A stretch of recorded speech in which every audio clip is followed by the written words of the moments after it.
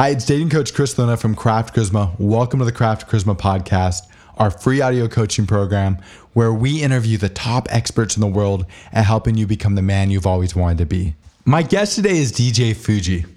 DJ is a social arts instructor and lifestyle coach. His company, The Tao of DJ Fuji, has coached thousands of men and women in his workshops since 2007. He's been featured in the New York Times, VH1, MTV, and the Dr. Phil Show. DJ, I've known you for a long time, and your coaching is a little bit different than a lot of the coaching that's out there. Can you talk to me a little bit about on what you guys do and how you do it? Yeah, I think, our background and, kind of the methodologies we have, the philosophies we have differ a little bit. A lot of that is that even though we're dating coaches, because we are, we don't do the kind of the weekend boot camp, we do personal mentorship. So it's very one-on-one, it's very personal. So it's not necessarily like, let me show you what to say, or just that. A lot of times we delve a lot deeper because we're working with guys, sometimes over the course of 3 to 5, some 7 years. In that time, you have the ability to go really deep into what's causing the problem. And most guys come to us and there's some problem with their dating life. And a lot of times it's, it's an issue that we've been through with that, we have a lot of experience with and that, we've personally, gone through. And when you get really deep into it, it's usually an internal thing. It's a sense of worthiness, a sense of like self-worth, or it's a sense of self-esteem. A lot of it's confidence issues, it's traumatic psychological issues, and we have psychological people on staff for that. And so we really get into the core of the problem instead of trying to patch things over the top. And we do that through a variety of techniques. And so we'll do, some of that is technological. So one of the things that we'll do is we strap heart rate monitors on guys, which just sounds psycho, but it makes sense because what we do is we put them through a variety of social, because a lot of guys don't really know what's scaring them or what's causing issues, right? At the core, they just know like, oh, like I freeze up around women or something, right? So we'll put this heart rate monitor on the guy. We'll track his heart rate monitor, his heart rate across time. And what we'll do is we'll simulate a ton of different scenarios with like a hot female assistant. And she'll put him through all these different scenarios where it's like he approaches her, she flirts with him, he flirts with her, she touches him, whatever, right? And then we track that according to where his heart rate is. When we see that spike, it tells us what's going on. It tells us where he's at and what's causing the anxiety. Then we can move backwards from there and say, okay, this is where he's super nervous. This is what's causing it consistently. He says it's around women, but it's actually when he has to show interest in women because he feels vulnerable or whatever, right? So we do that. We mic guys up so we can hear. The funny thing is people think, oh, you can hear what he's saying in field or what he's doing talking to girls. It's actually just as important to hear his internal dialogue, because the funny thing is that when we forget we're mic'd up and we don't think anybody's listening, we talk to ourselves all the time. And in a scenario like this or in an environment like this where, we're talking to ourselves, but a lot of our internal dialogue comes out because we're just kind of muttering to ourselves. As coaches, we can hear that and we can identify then, what some of the issues, the problems are, and then we can then address that, as well as, the tactical stuff involved in hearing what he's saying to women, hearing how he's saying that, his delivery, his tonality, hearing what she's saying, being able to record that, take notes, and make adjustments accordingly. It's cool. So like a guy's approaching girls and he's like, oh, fuck, I don't want to do this. So you can hear him kind of that conversation he has with himself, even through just kind of these kind of offhand comments that he makes, or grunts or whatever. Right. And no, that's actually kind of, it's actually fascinating. So what are some of the things that you find are the most common anxieties that the men that you coach have? It really runs the gamut, man. Like we've had so many different scenarios. Like a guy it's funny because every time we coach someone, everyone thinks like, oh God, like I have this huge issue with women or whatever. I'm scared of this and this. And it's like everything that comes up, it's like, dude, I know that sounds weird, but we've seen that like 100 times. So it's, the common ones are obviously, anxiety around women. It's past traumatic experiences with women.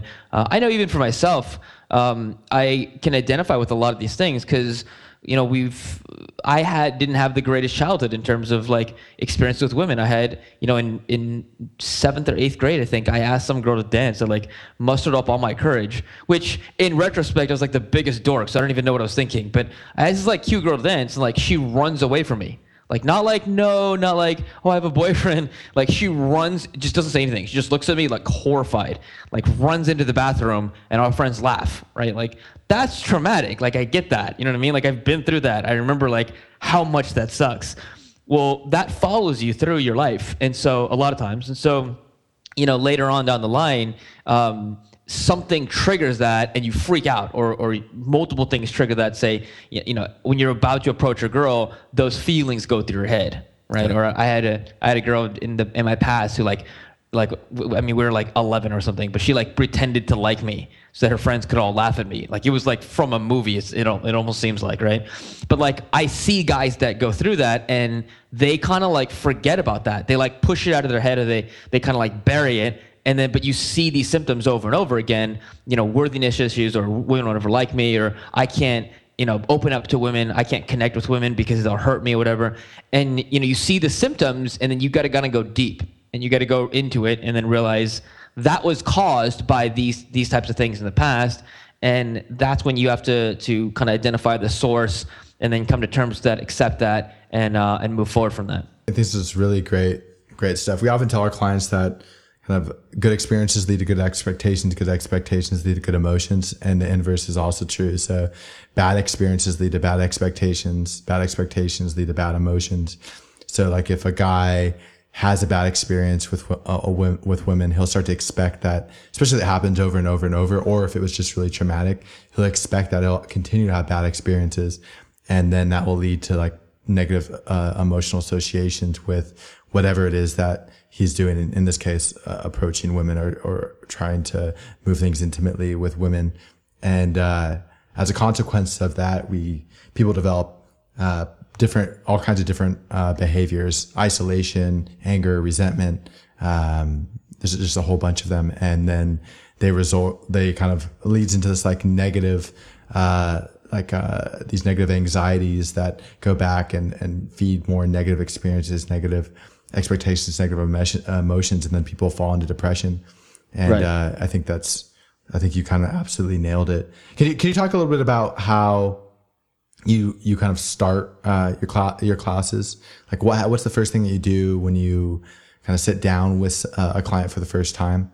Yeah. So, I mean, I usually, like, we do coaching both in person and, over the internet, over Skype and everything, through like a video cast. So it kind of depends on, what we're doing, what environment. But generally, one of the first things we do is it's like an intake form in like therapy. You get their basic biographical information. What you're looking for is a baseline. Mm-hmm. You're looking for, where did they grow up? What was it like? What were their hobbies like? What's their relationship with their parents? Any siblings? And you'd be surprised at how many, especially when you've been doing this that long, you can kind of predict what's happening based on their background. You can predict kind of what the issues are going to be, or,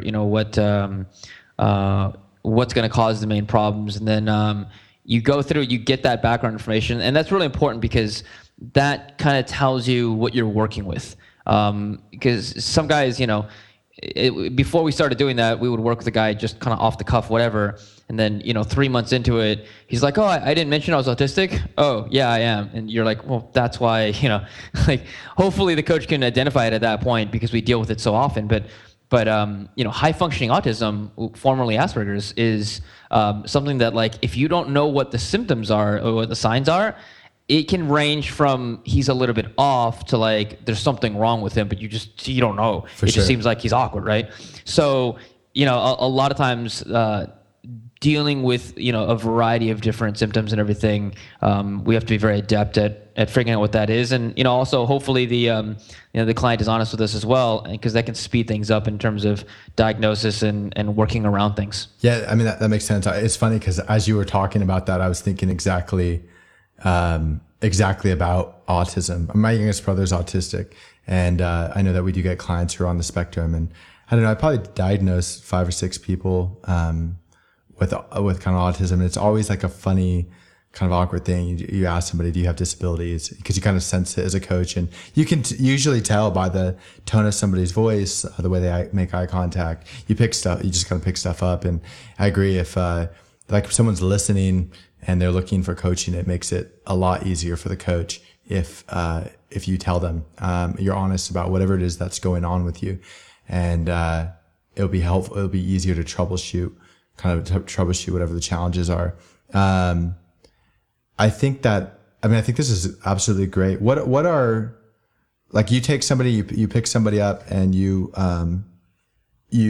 go out with them for the first time. You've done like under your baseline. I'm assuming that you've probably gone through their goals, right? Like, you know where they're at, you know where you want to take them.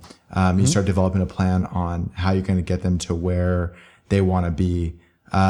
What is that process like for you guys? Well, it varies obviously from person to person. What you described is exactly what we do, though. It's the way I like to describe it is, you're a guy generally who comes to us because you're trying to get from point A to point B. You just have no map. You just don't know how to get there. For sure. You know where you want to be, and you kind of are vaguely aware of where you're at. You just don't. What you need is GPS. You need a set of step-by-step directions, or I guess MapQuest for us old timers who were around before GPS, and just a set of step-by-step directions on where to turn, where to go to get to my final destination. And then guys are always like, well, how long does it take to get there? I'm like, well, that's just simple math, right? You have velocity, you have time, and you have distance. Adjust any of the other variables, and time adjusts as well. So it's how fast you work, and where you're starting from, and how far you have to go. A guy that's going from California to Las Vegas is going to get there a lot faster than a guy from going California to China. So it just depends on, how far your path is, and that's dictated by where you're starting with, as well as, where your goals are. So, that's kind of, how we start that off. And what we want to do is, a lot of guys come to us and they want us to kind of, they want to like be like us. And we always tell them, like, look, the goal here is to figure out what's going to make you happy. For sure. Right? What do you really, like, if you could take away all of external validation, like everyone loved you all the time, right? What would you do? Like, what would your life look like? And that's really where we identify what's going to make the client happy, and what his goals are, and help him to come to where he wants to be, to figure that out. And then from there, we can help him to get that. And sometimes, in this industry has matured so much in just the last, 10 years, or even the last 5 years, that I'm glad we're no longer kind of in this, like, everyone's got to be this, like, master player in the club. Like, I always tell my guys, look, we go to clubs, and I know that can be sleazy sometimes with the club scene and, all that's associated with it. But you have to understand, we go to clubs for one reason and one reason only, because it is a dojo. It is a place where there's padded walls and there's padded floor, and I can throw you on your head and you will not get hurt. Yeah. Because in any other environment, you do what we do and you will get arrested. You cannot walk up to 10 women in Starbucks and try to, like, practice getting comfortable with physical contact with them. You will get security called. Like, you can't do that, right? Just like you can't throw yourself on, I can't throw you on your head on concrete and expect there to be no consequences. Like, it doesn't work. You have to have a safe, padded environment where you can try things over and over and over again, make mistakes, and all is forgiven. And that's why we do those environments. Yeah, I was working with a guy who worked for Goldman Sachs, and I was talking to him about this subject, and he goes, I don't think I want to meet the woman of my dreams in a bar. And I was like, no shit. And he's like, well, then why do we go to bars? I'm like, I can't have you practice with the women at Goldman. Exactly. You're going to get fired, and then you're going to sue me. Like, it's just not, it's not okay. So we go out and practice environments where there's not really any serious consequences if you say something goofy or stupid, or I'm going to give you a framework so that you don't touch a girl in a way that's completely inappropriate. That you're not going to get, if you're out with me, you're safe, man. So I think that's a great way to describe this. What do you think some of the most common goals are for guys who are coming through your courses? I think one thing that pops up over and over again that I think a lot of people don't really articulate in their head until they sit down with us is guys want, at least a lot of the guys that join our program or work with us, guys want options, and they want to not feel lonely. They want to not feel powerless, and that's a theme that we see over and over again. in that we have, guys that are 30 and 40-year-old virgins. We have guys that, they've been on a dry spell. They just haven't been on a date in 5, maybe 10 years. Or guys that just, they're terrified of women or whatever. And there's a sense of like emasculation and powerlessness that comes along with that. I know that from personal experience. When I was a student at this, like, it's so disheartening to realize that like Friday is coming up. Everyone's excited because they have dates and they're going to go with friends and they're going to do all this stuff and whatever. And I don't know what I'm going to do. I'm just going to like sit at home and like watch movies to pass the time. Like that's a scenario that like played through for me for a long time. And this is, I had a good job. I had bought my own house. Like I drove a nice car. Like it wasn't like I was like living in my mom's house in her basement, like playing World of Warcraft. Like I had my life together seemingly in every other area. It's just when you don't have social skills, that means you don't have friends. And that means if you move to a new city, you don't even have childhood friends. And you don't have, girls that you can go out with. You don't have dates. You don't have, a social circle. You don't have any of that. So weekends are very lonely. And a lot of the guys, a lot of people when they get out of high school, they get out of the college environment, they're like, oh crap, I moved to wherever, this new city to work, and I don't know what to do now. I don't know how to get dates. I don't know how to whatever. Some of these guys have never been on dates. Some of them don't have the first clue on how to get them or whatever. And so that sense of like, I just don't have any control in my life, any power in terms of, I couldn't get a date if I wanted to. I couldn't have a girlfriend if I wanted to. Or that sense of loneliness of, I've 30 years old and I've never been on a date. I've never held a girl's hand. Like and you don't, the problem is that you can't admit that to anyone. I remember like being in the Marine Corps and feeling so goddamn lonely. And you're like, okay, yeah, I was surrounded by like 80 dudes, but like lonely in the sense of like, I've never held a girl's hand. Yeah. And it's so lonely, but you can't say anything. Like I can't like tell my Marine buddies about, you know what I mean? So you can't open up to that, and it gets really depressing. And you just get older, you get more embarrassed about it, right? So like I know like I was kind of a late bloomer. So like as I got older, I was worried that people were going to find out like I'd never kissed a girl or that I'd never had sex. And so what happens, and I've seen this with clients, especially clients who have limited experience or no experience, they start avoiding situations because they're worried they're going to get discovered. Yeah. And this is kind of, this is a real problem for some of the people who will be listening to this podcast. But like something that's great, like, I'll give you guys, for the people who are listening here in this situation, something that you will discover is that things like kissing and sex are pretty natural. And so once you start actually getting in the game, you'll pick it up very quickly. It's just, a lot of it's really kind of about listening and mirroring her. But, so if you're out there and you're listening to this, there is hope. A lot of us have been through kind of what you're going through, and, the stuff that you're stressing out now that seems like it's a major deal, you'll discover is really not that big of a deal. Yeah. You want to talk about maybe some ideas for guys out there that are just starting out? They don't know where to begin. Like, what do they do first? I think the first thing, at least the first mentality, it's something that like, we've heard over and over and over again in the industry. And it's, as coaches, we've been around for a while. And so like, we've heard this like pounded through our head.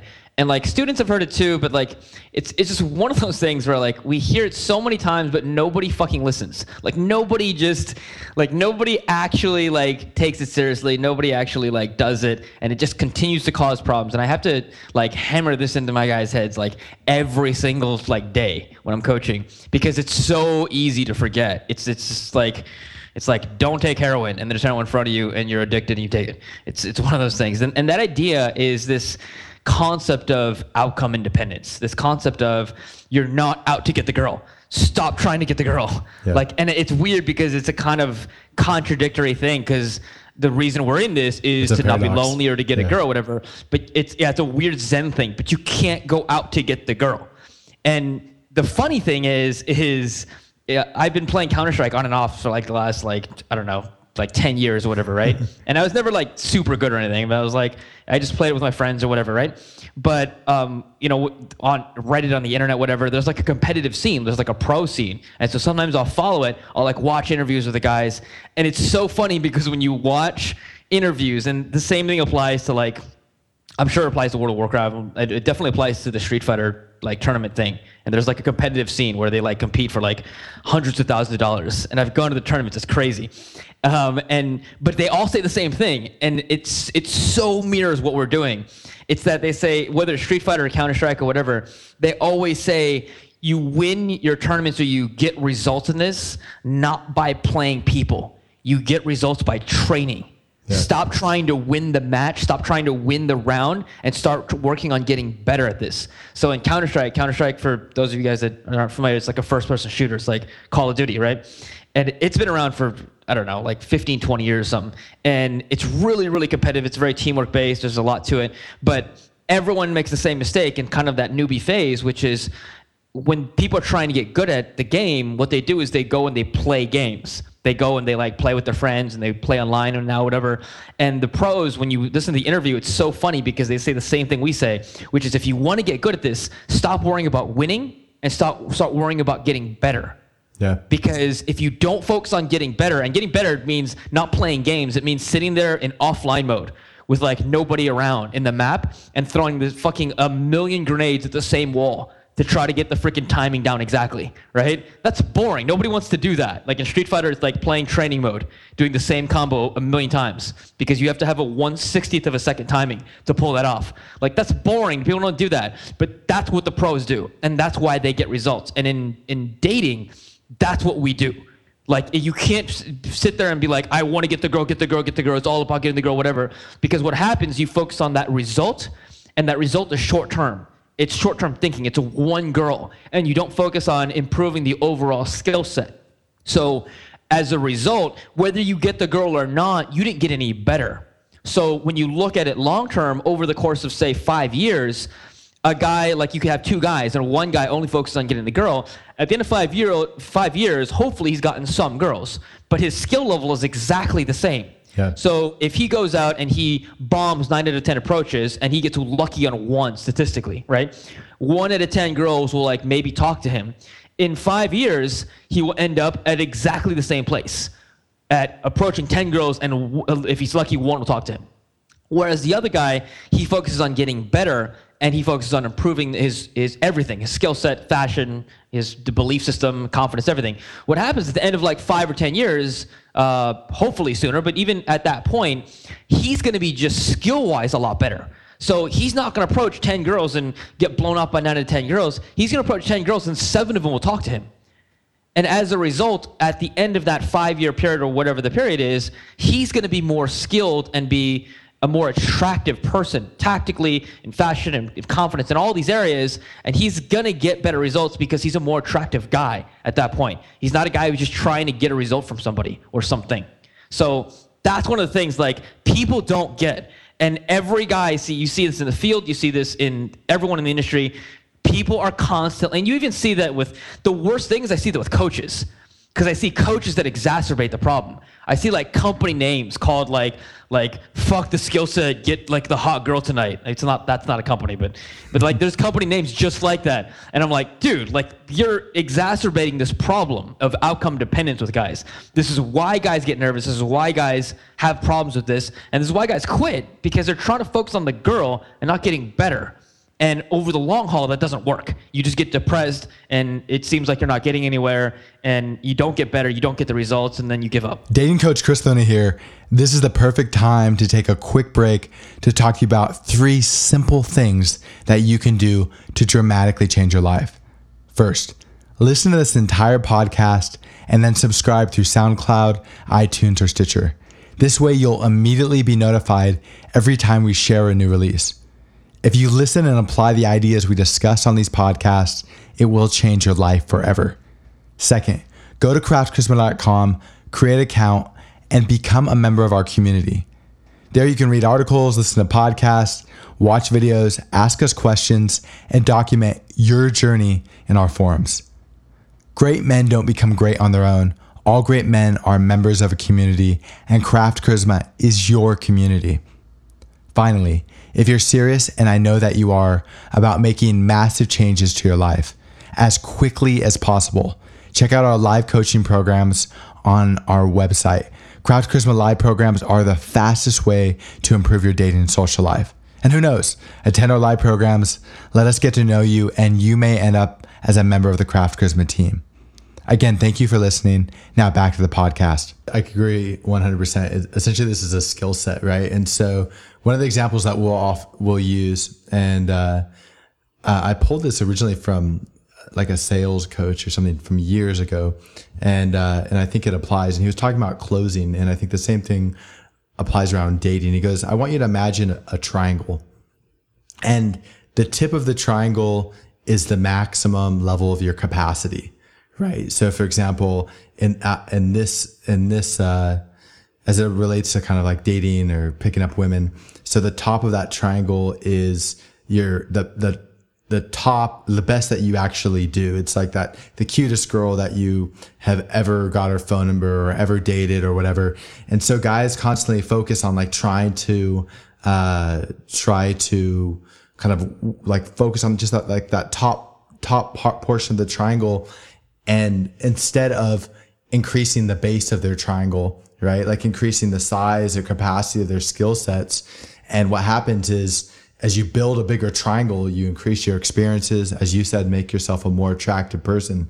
What you'll find is what used to be the top of your triangle is like now at the bottom or lower or halfway up your triangle. And the type of girls that you used to fantasize about are the type of girls that you're now around on a daily basis, or the type of people that you're around on a daily basis because you focused on skill sets. So I think this is so incredibly kind of important, such an important concept to think about.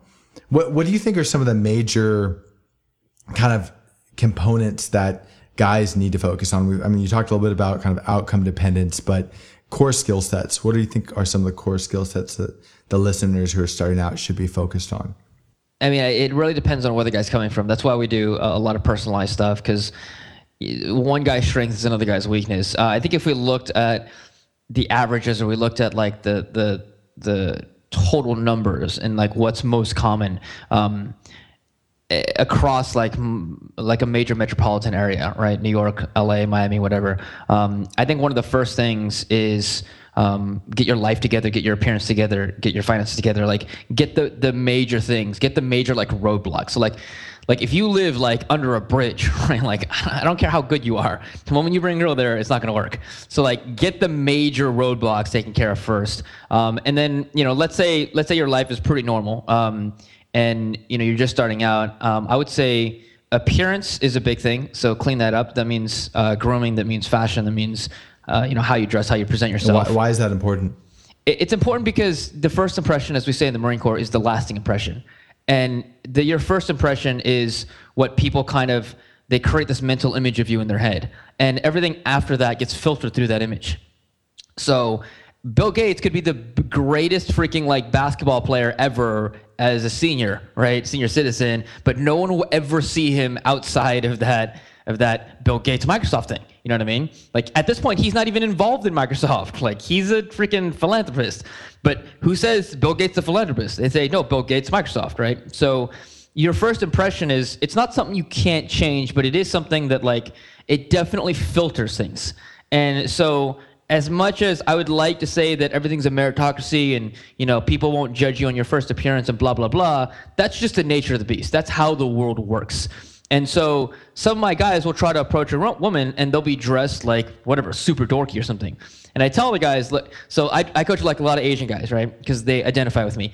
And a guy will come up and he'll show up and he'll be dressed super dorky. And I'm like, okay, it's cool, but you got to realize you walking up to a woman dressed like that, and this is really politically incorrect, is the equivalent of a black guy walking into Wall Street with dreadlocks and wearing rapper pants and like pants sagging and walking in and trying to get a white collar job. Now that's not politically correct, but it's true. We all know what's going to happen in that scenario. He's not going to get through the first fucking screening interview. It's not going to happen. Not even because he's not qualified. It's not going to happen because he's getting stereotyped based on what these people's preconceived notions are. So you have to look the part, and you have to dress the part, and you have to, groom the part. And if you want a woman who takes care of herself, I'm assuming you don't want some 600-pound woman who doesn't wear makeup and doesn't dress nice, right? If you want a woman who takes care of herself, what makes you think she doesn't want a guy who takes care of himself as well, right? A guy who knows how to present himself. So it's kind of like, that's one of the first things that we work on. And, because that's the first thing people notice about you. And then we complement that obviously with, the big thing is, quantity of approaching. And again, this comes back to skill set. Most guys just don't approach enough. They just don't have enough training under the belt to get better. Most guys are not doing the quantity of approaches they need. If you're trying to get better at this, if this is something that like the core skill set is something you're not good at, like you can't walk up to a girl and instantly make her laugh. You can't walk up to a girl and create sexual tension. You can't walk up to a girl and create attraction or connect with her, get to know her. And if those aren't things that you were born with or you have right now, what you need is massive experience. So if you're not out approaching 30 women a week, you're doing yourself a disservice. It's like trying to get good at tennis, but you go and you practice tennis for like 10 minutes a month. Like, it doesn't work. You don't get any results that way. You don't get better at tennis. You certainly don't get better at competitive tennis. And that's what most of the guys in this are trying to do. They're trying to be competitive. They're trying to take this seriously. They're trying to get good at a skill set in a few years that inherently is competitive. So same thing, if you're trying to get good at tennis in a few years, you can't screw around for 10 minutes a week and then be like, yeah, I'll get good. Like, you have to take this seriously. When you do that, it means you're going to have to go out and approach 20, 30 women a week. And if that means you get 20 or 30 rejections a week, that's what you have to do, because that's the only way you grow. That's the only way you learn.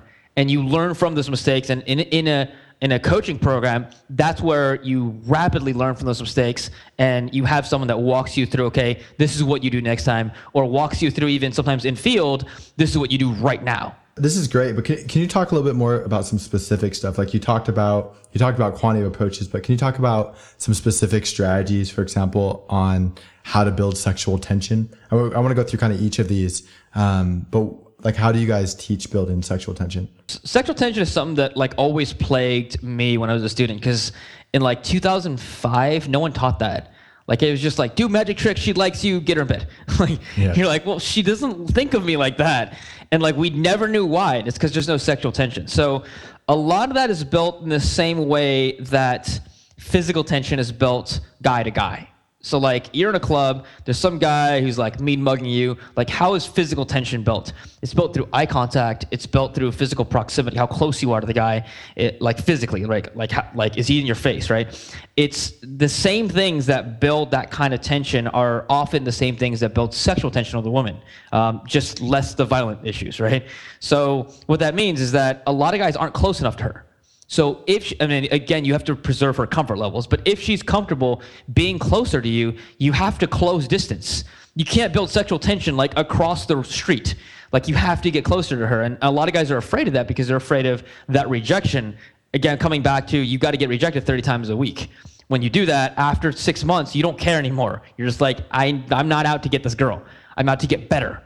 And so you're okay with that. So closing distance, strong eye contact, humor is one of the things that builds, it can also destroy sexual tension if you use it at the wrong time. But being able to make a girl laugh and, being able to get closer to her, being able to connect with her because of that, it opens doors for you. Can you talk about making girls laugh? Like, what are some things the listeners can do to kind of begin to understand humor? That's actually something that came up in the office today. The interns were asking about, what recommendations do you have? Yeah, humor is it's one of the things that, I guess it's humor and maybe sexual tension are one of the most revolutionary new topics that, like, in my journey, I discovered and was pissed that nobody was able to teach me that, because we didn't teach that back in the day. And it's because it's so powerful, because it's so hard to teach. Nobody either really teaches it or wants to teach it because it's so hard. You can't teach that. You can't make a guy funny in a weekend and then, and have him do that. But it's so effective. And you see almost every natural out there has that ability. So it's something that I have all my guys work on. So we have workbooks, and we have exercises that we go through. And here's the thing. Humor is one of the greatest hacks to social communication.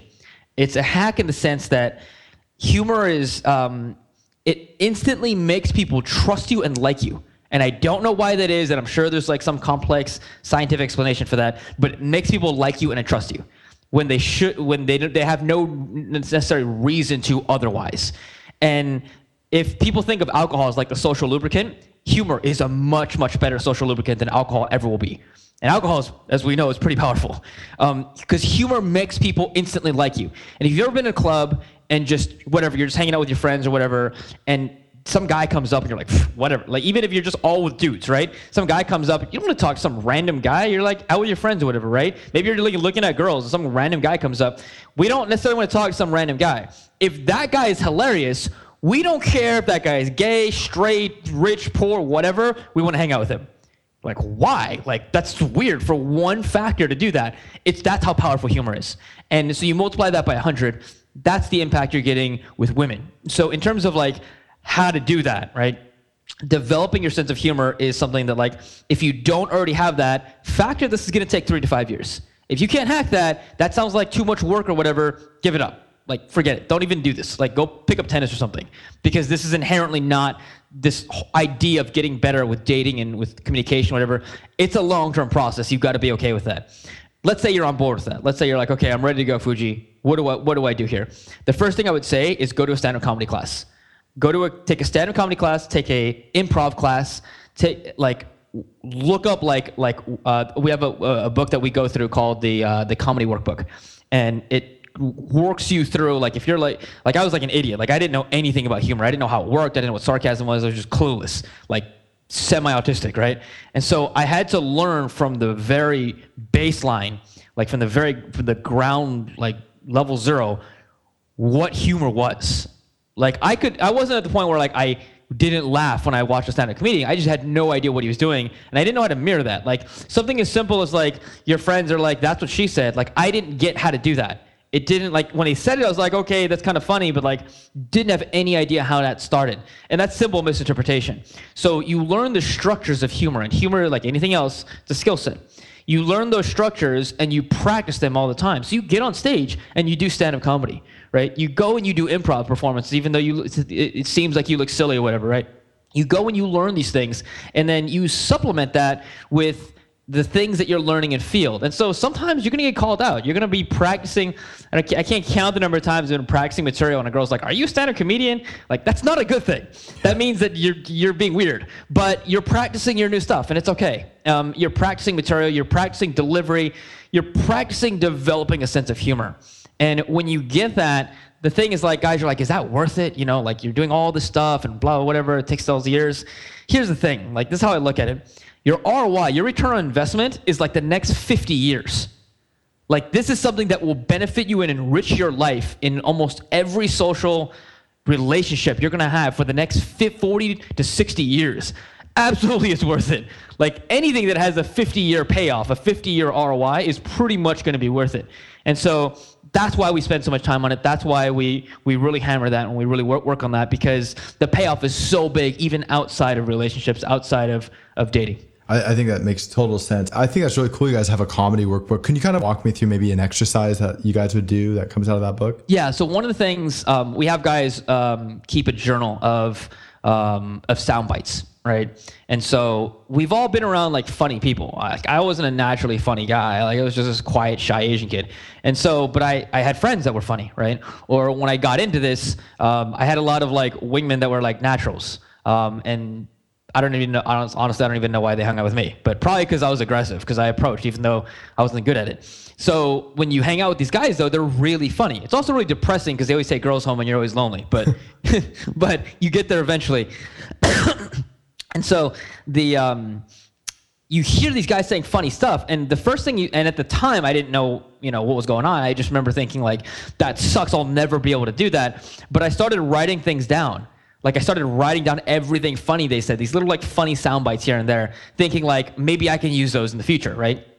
And so it was like super dorky, because we'd be at a party and a guy would say, one of my friends would say something and everyone would laugh and like whip my phone out, like writing stuff down, right? Things this guy said. And over time, what I realized is that when you do this, you write down funny things that people say, like witty little sayings or whatever, right? What happens is your brain starts to figure out the patterns. And you start to realize this isn't some like mystical Disney freaking fairy tale, like where like you have this magical power that like brings, funny things into your head. Like, there's a pattern to this. This guy's doing the same thing over and over and over again. And it's not like, only one pattern. There's hundreds of patterns. But you start to pick up the patterns and you're like, I can do that too. This is all he's doing. He's misinterpreting ABC, whatever. And so by writing stuff down, one of the first things I tell my guys, write everything funny down and start categorizing them.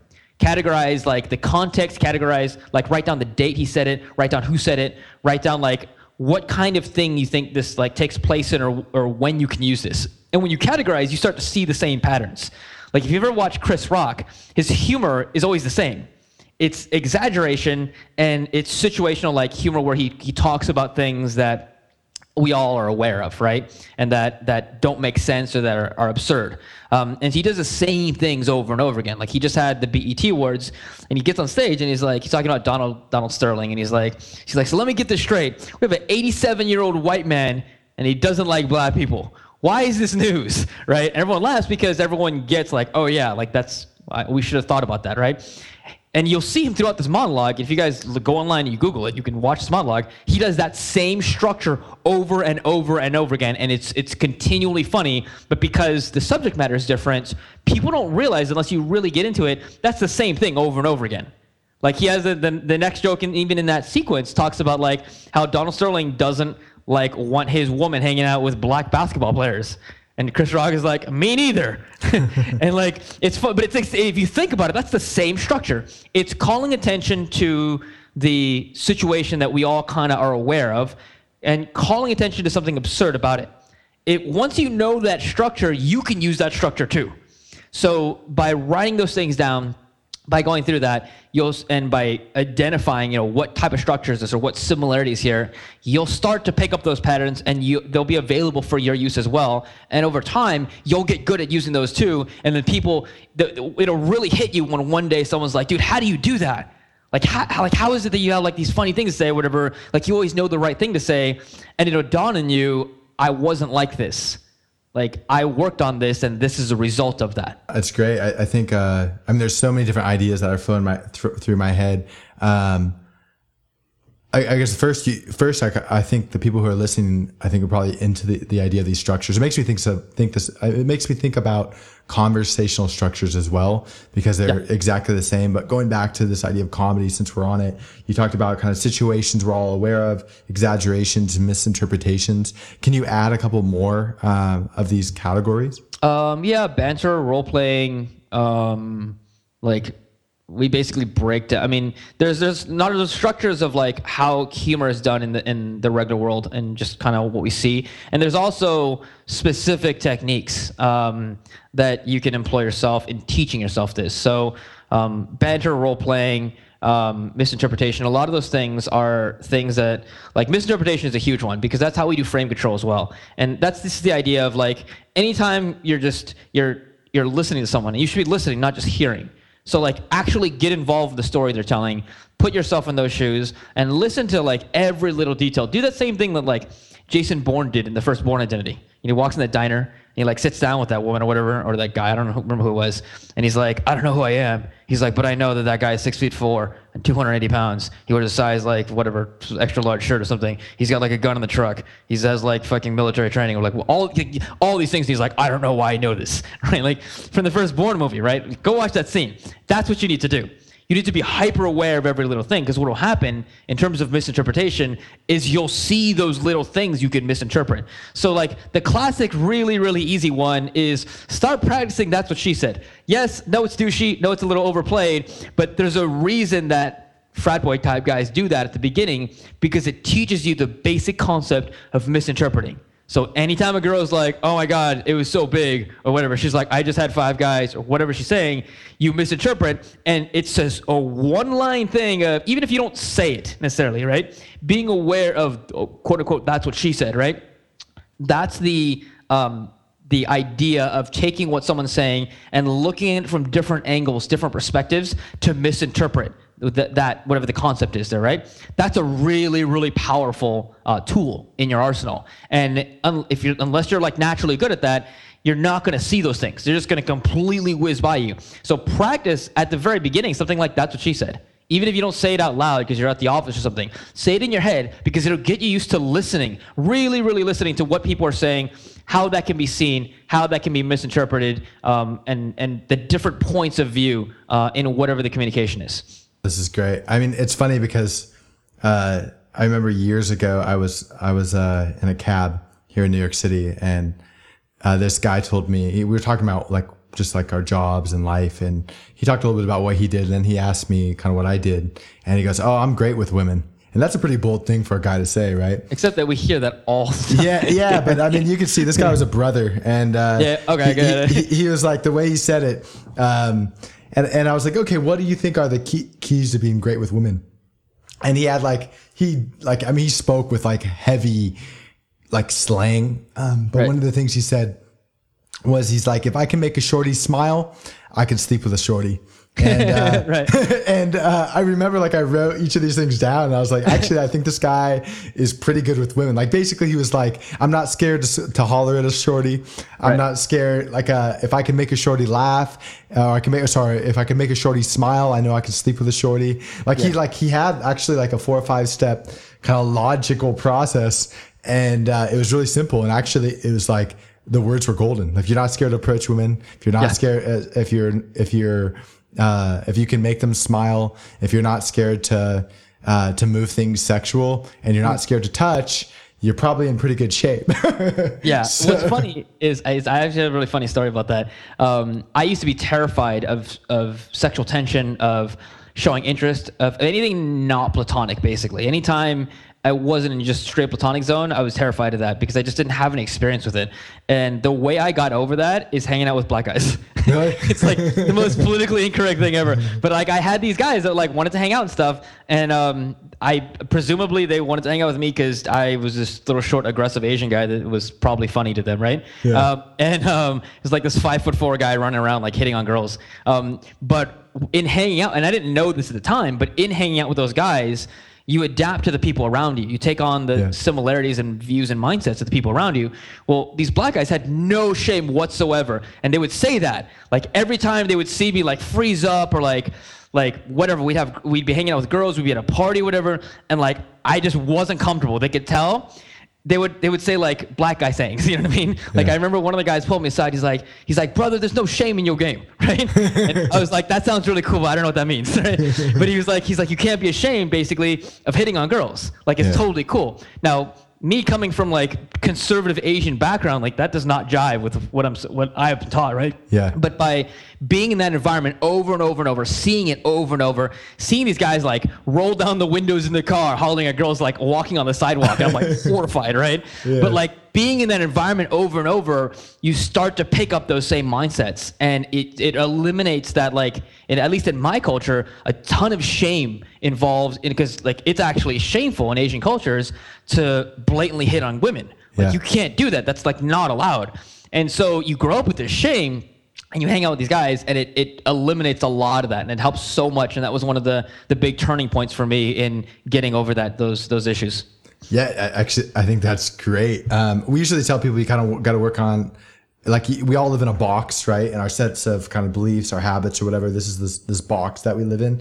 And you need to like basically work on destroying that box from both the inside and the outside, right? So from the inside, you do exactly the type of stuff that you're talking about. Approach whatever 30 girls a week, or have some specific goal that's outside your comfort zone, but also by doing things that are by being around people who kind of can shatter these beliefs, who are supportive. You can see things that you don't believe are possible. That will also help. And I mean, it's funny, like oftentimes we don't we won't tell guys, our clients, go hang out with kind of really touchy black guys. We'll tell them like, go take a dance class, or something like that, where you're forced to touch for prolonged periods of time. Right. It's like in a normal context to get used to it. And then when you actually go into a bar, it's less of a big deal. If you come from a culture where touching is kind of deemed unacceptable, or you feel ashamed, because that is a major problem, I feel like, for men in this kind of in our society today, that like a lot of men are ashamed of the fact that they're men, of their sexuality. In fact, I got a podcast scheduled about this, and we were talking about last night as we're kind of discussing the questions. And one of the things that I commented on was, even with the World Cup now, the World Cup has, like, I was on Yahoo the other day, and Yahoo had, it said, instead of saying like hot girls or whatever, it said, photogenic fans. And it was like really attractive women. And I thought to myself, like, At one point, where like, did people become scared to say that women are hot? Instead, they're like referring to them as photogenic fans. But a lot of guys I think are ashamed of. I know they are, because I know I used to be that way. I was like, and I didn't realize at the time, but I was ashamed of kind of the fact that I was a man and that I was attracted to women, and I was like struggling with this kind of paradox, right? Like, I'm a man, I want to be attracted to women. I am attracted to women. I want women in my life. I want attractive women in my life. But like, it's also like not okay to approach women, to touch them, to push things forward. And women, and the crazy part is women want you to do that. They just want you to do it in the correct way. Yes. And something else that you said, I mean, just like you talked about, you didn't say explicitly, but I think it's an important concept to bring out, because it's kind of implied, is that you only get better with women by being around women. Yeah. And the more that you're around women, the more that you are kind of sexually active, the more comfortable you're going to get with that. Like, I remember the first time a girl grabbed my hand and held my hand, I was so shocked she grabbed my hand. It made me feel so uncomfortable. I was in college and we were walking across this ice rink at like this student government function. And I was like, oh my God, I can't believe she's holding my hand in public. And she was holding my hand to get across the ice. But I was just like, shocked. And, but as you get better, you realize that that's such a minor deal for most women, unless they're from like an Orthodox community. Like in New York, we have like, for example, somebody's like Jewish and they're Orthodox, where that women don't touch men at all. It's a major deal. But for most women in Western culture, touching their hand isn't that big of a deal. Yeah. No, this is really great stuff. So you talked, a lot about humor, which I think will be incredibly helpful for the listeners. Can you talk a little bit about what are some good strategies for building attraction? Yeah, I mean, the main thing, like, people always want to know, like, how do you build attraction, right? And tactically, there's definitely ways in which you do that. That's kind of been backed by science. The main idea about that encompasses everything, which is inherently, I get it, it's vague, it's not that tactically usable, but the main overarching principle to getting attraction is being attractive. So when you do things that are not attractive, you destroy attraction. So you can't be like, well, I'm like the man and like girls like me, I'm really funny, but like I look like I'm homeless. You know what I mean? I like don't take showers, or you know what I mean? Like I'm a dick to people, whatever. So like the main thing is like envision yourself as like a guy, the version of yourself that is extremely attractive to people. It's the guy you want to be. It's the guy that like other guys like you, respect you, women are attracted to. Like, what does that guy look like? What does he do? Do the things that guy does, because a lot of times attraction comes from before you ever open your mouth. And there's definitely a tactical element to this, a verbal element to this, but a lot of times it happens like on your body language, on the way you stand, on how you enter a room, the way you communicate, the way you move. Like there's a lot of this stuff, or sometimes the way you present yourself. And a lot of that is there's things that are holding that back. There's reasons, why, things aren't where they need to be. But the main principle to this is be the guy, like act like the guy that you want to be. Like, so in your head, you have this idea of like what he looks like, what this version of you is going to be like. Pretend to be that guy. Like dress like him now. Even if you don't know if you can pull it off, whatever. In your head, you have an idea of what that guy looks like the man, the guy you want to be. Dress like him. Act like him. Talk like him. Do everything like him. If that guy doesn't freaking whatever, if he doesn't like wear white socks, like that's always the thing that I always talk about. Like we had a guy one time and he was wearing white socks with dress shoes and like slacks and everything, right? And we're like, dude, what are you doing? I used to do that when I was young. We all, right? And I was like, he like sits down, like sees white dress socks. I'm like, dude, what are you doing? That's like a deal breaker for women. Like that's a deal breaker for me. Like I want to kick you out right now. Like why are you wearing white socks? Jesus. Right? And he's like, well, I'm here just for this workshop. Like there's no girls here. I know, not a big deal. He's like, when we go out tonight, I'll change, whatever, right? And I'm like, that's not the point. The point is you're walking around in your head, you're a fraud. Because in your head, you're like, I know what the attractive guy would do, and I'm not doing it because I'm not him. So you are intentionally or maybe unintentionally, you are creating a persona or you have this idea of this persona of this attractive guy, and you are actually not being him. You are telling yourself, I'm not that guy. I'm just a dork who pretends when I go out on the weekends. But every other time, I'm like a guy who's like not really him. Like, you have to be that guy. You have to, like, this is like where method acting comes in like Hollywood, right? Like when Daniel Day-Lewis has to get into a role, he like becomes that guy. Like in The Last of the Mohicans, he like lives in the forest for like 6 months. Like, you have to become that character. Well, the character that you're trying to become is this attractive version of yourself. So be that guy. Do everything you can to take on that guy's mindsets, his mannerisms, his behaviors, his habits, everything. And what you'll realize is that's where transformation comes in. That's when you actually start to believe you're that guy. You actually start to become that guy. And you're no longer flipping a light switch and being like, oh, I'm Mr. Player Guy because I'm in a club. And you're starting to do that at work. And you're starting to do that with your friends and everywhere. And people start to see a change, because that's really what you want. You want this metamorphosis. You want to become this attractive guy. And so in attraction, that's their first baseline thing that you do, is do everything the attractive guy does. And then when you get more tactical, then you have things like compliance, buying temperature, like the verbal things, the body language things, the other individual things that supplement it. But that's the major concept in what we teach in terms of how we get attraction. Because a lot of times attraction happens, man, and as you know, Chris, before you open your mouth. It happens, across the room, or it happens like with a smile. It happens with just the confidence of eye contact. So that stuff has to build on that strong base. Yeah, no, I think this is great. It's funny because I was doing an interview earlier today. I mean, we've been doing a lot of these interviews, and I was watching a guy and some videos of infield of the guy, and he was one of the better guys that I've seen, because he just like understood. He couldn't break down a lot of the concepts in a technical way, but he understood them innately, and he had kind of developed himself into an attractive guy, and it was interesting to watch and then talk to him about how much of that he actually understood. But I agree with you completely. What do you think? You mentioned a couple different ideas. You talked about kind of buying temperature. Can you explain what that is, and also explain what compliance is for the people out there who don't know? Yeah, so what you're looking for, and women know this kind of instinctively, and that's kind of where we've learned this from two places: science and kind of the science around social interactions, and from women. And women inherently know the concept of investment. And if you read Influence by Robert Cialdini, he goes pretty in depth into the idea of compliance and investment. Basically, it works like this. The more someone is invested, the more they like you. That's kind of the general concept, right? The more they're complying, the more that they invest in you, the more they're going to have feelings for you, right?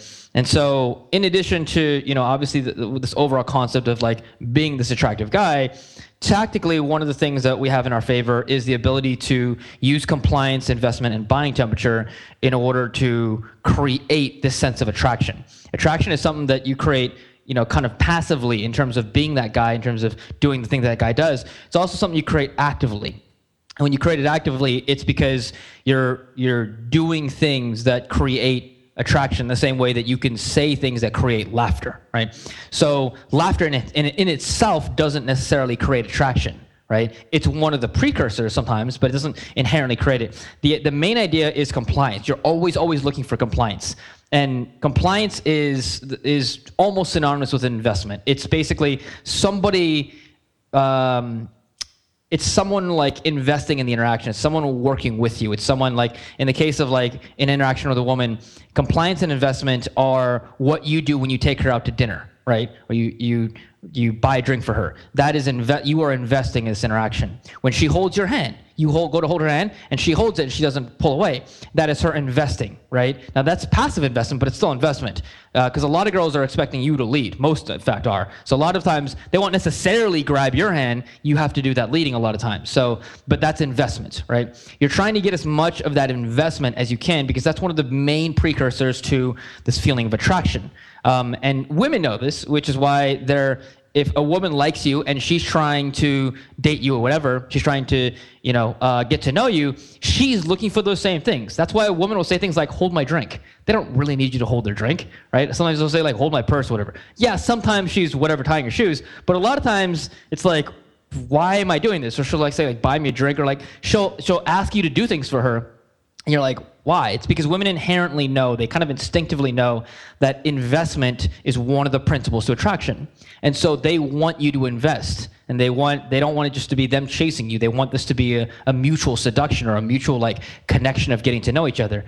So the way buying temperature plays into this, and buying temperature is a term we use from sales, and marketing and stuff. Buying temperature is how excited someone is emotionally, like how excited their emotional state is. So if you go to a car dealership, you're 16 years old, your parents are like, I'm going to buy you a new car, like a new whatever Mustang.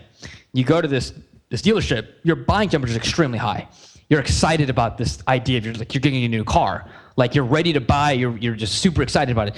That emotional state is called your buying temperature, right? And so salespeople know that when the buying temperature is high, the product is interchangeable. So if you go to a dealership, you want a V8 Mustang or whatever, and they don't have a V8 Mustang, and the guy leaves, goes to another dealership, and then instead sees a V8 Camaro, whatever, right? Because his buying temperature is high, he's likely going to buy the Camaro or another kind of replaceable type car. He's not super attached, generally speaking, to a specific thing because his buying temperature is high. He's just ready to buy almost anything, right? So in dealing with human interactions and dating and everything, buying temperature is important because buying temperature is the currency that purchases investment. That's how you have to look at it, right? So when guys are like, I can't kiss the girl, she's like not comfortable, whatever, right? It's like, yeah, there's several things going on here, right? If she's not kissing you or she doesn't want to, whatever, hang out with you or go on a date with you or whatever, any kind of investment you're not getting, the idea is, one, she's got to be comfortable, right? So if you're weirding her out, if you're like creeping her out, you're standing too close to her, you're like touching her inappropriately, whatever, like that's going to destroy everything. Let's assume that she's not weirded out by you, right? What you're missing here is that compliance. And in order to get it, don't do things like beg, manipulate, cajole, like bribe her. That doesn't work. Like, don't try to change her mind. Like, as one of the other coaches, Tyler, he's always like, change her mood, not her mind. Like, just same thing as like when you're trying to get your kid to do something. Like, don't like try to logically convince him, right? Change the mood. Change like how they feel, right? That's the main thing. So, if say a woman is you're talking to her on the phone and she just won't hang out with you. She like won't like meet up with you, but she'll talk to you on the phone. You have a limited amount of investment in that she's talking to you on the phone, but she's not investing in terms of like going out to hang out with you. She's not willing to do that. What you need to do, instead of like trying to give her reasons to hang out with you, like, oh, I have this nice car or whatever, like logical reasons, that doesn't work because she's logically already deduced, I don't want to hang out with this guy. What you want to do is change her emotions. So the buying temperature is things like, if you can, let's say you're in that exact scenario and suddenly every time she talks to you, she laughs. She's laughing the whole time. She thinks it's just super funny. You guys are always joking around. You're always laughing. Every time she gets on the phone with you, she's laughing. Now, what's happening is she has this very positive emotional state of laughter associated with you. Now, when it's time to, hey, let's go on a date or let's hang out or whatever, now you're much more likely to get that investment because she's associating you with humor. She's associating you with having a good time. It's not just well, should I go with him or not? It's, I have fun with him. So that's an example of buying temperature influencing compliance. Your buying temperature, you're increasing buying temperature, in this case through humor, and that increases compliance. Now she wants to hang out with you. Now, that sounds really like technical and everything, but that's what all of us do on a daily basis. If like your friend calls up, like your old friend from high school is like, let's hang out. And you're like, yeah, you're boring. Like, we have nothing in common. Like, you might not think that, but you just aren't that excited about hanging out. Conversely, let's say your friend who's like really funny and always has a good time, he wants to go out on Friday, you're much more likely to do that, even though you might not even be as close to him. Now, that doesn't make sense logically, but it does make sense from a buying temperature point of view. It does make sense from this guy's a lot of fun, I associate that with that, and now there's that investment. All of us do this on a daily basis. So what we're doing is for guys that don't instinctively get why this is happening, we're deconstructing it to show them this is ABC, this is how it gets done. This is how we create attraction, this is how we get investment, get compliance, this is how we work with buying temperature. That's great. I mean, you're talking about a lot of really complex ideas. Like, I tried to break them down into maybe their simplest form. So essentially, you're talking about, you're asking someone, or in this case, you're asking a woman to do something. For example, to hold your drink, or to hold your hand, or to move with you in a bar, or to kiss you, or to call you back at a certain time, whatever. But you're asking her to do something, and whether or not she does it is based on kind of how she's feeling in the moment, right? Like how attracted she is to you, or how comfortable she feels. And based on whether or not she does it, you kind of know where you're at. You know where her boundary is, at least with you in that moment, in those circumstances. Would you say that's true? Yeah, and that's one of the really important things about compliance testing is a lot of as guys, we don't read cues from girls that well, like instinctively. Like girls kind of feel things, like because we're not that in touch with our feelings and our emotions. Like girls will be like, why didn't that guy like notice I was throwing myself at him? We're like, because we kind of have to be hit over the head with a hammer. So like we don't pick up a lot of those cues. So we're always kind of testing to see where we're at, because we're not that perceptive with picking things up in a sense of how girls are communicating that to us. And sometimes girls just don't communicate it to it. Sometimes they just like expect us to be mind readers. Well, they just don't give any signals out. They're like, you should just know. Like, that's great and everything. I like your Disney fantasy, but we don't really know. So we're testing to see where we're at to make sure the girl is comfortable and, everything's good and we can move forward. I think testing's the right word too. Like, I mean, really everything is a test, right? Like when you approach her, it's a test. When you make a joke, you're kind of testing to see whether or not it hits. When you try to touch, you are testing. And even something as normal as like a handshake, which is part of the normal ritual for kind of going from a stranger to an acquaintance, is essentially a test, right? Like if she thinks that, you talked about this earlier, you talked about fashion and grooming. We didn't get into a lot of details into grooming, but if you have sores all over your face and your hand, she might get worried about touching you. But essentially, like everything's a test, and it moves into this idea that you're talking about compliance. Like when you test, you look at based on how she responds to that. You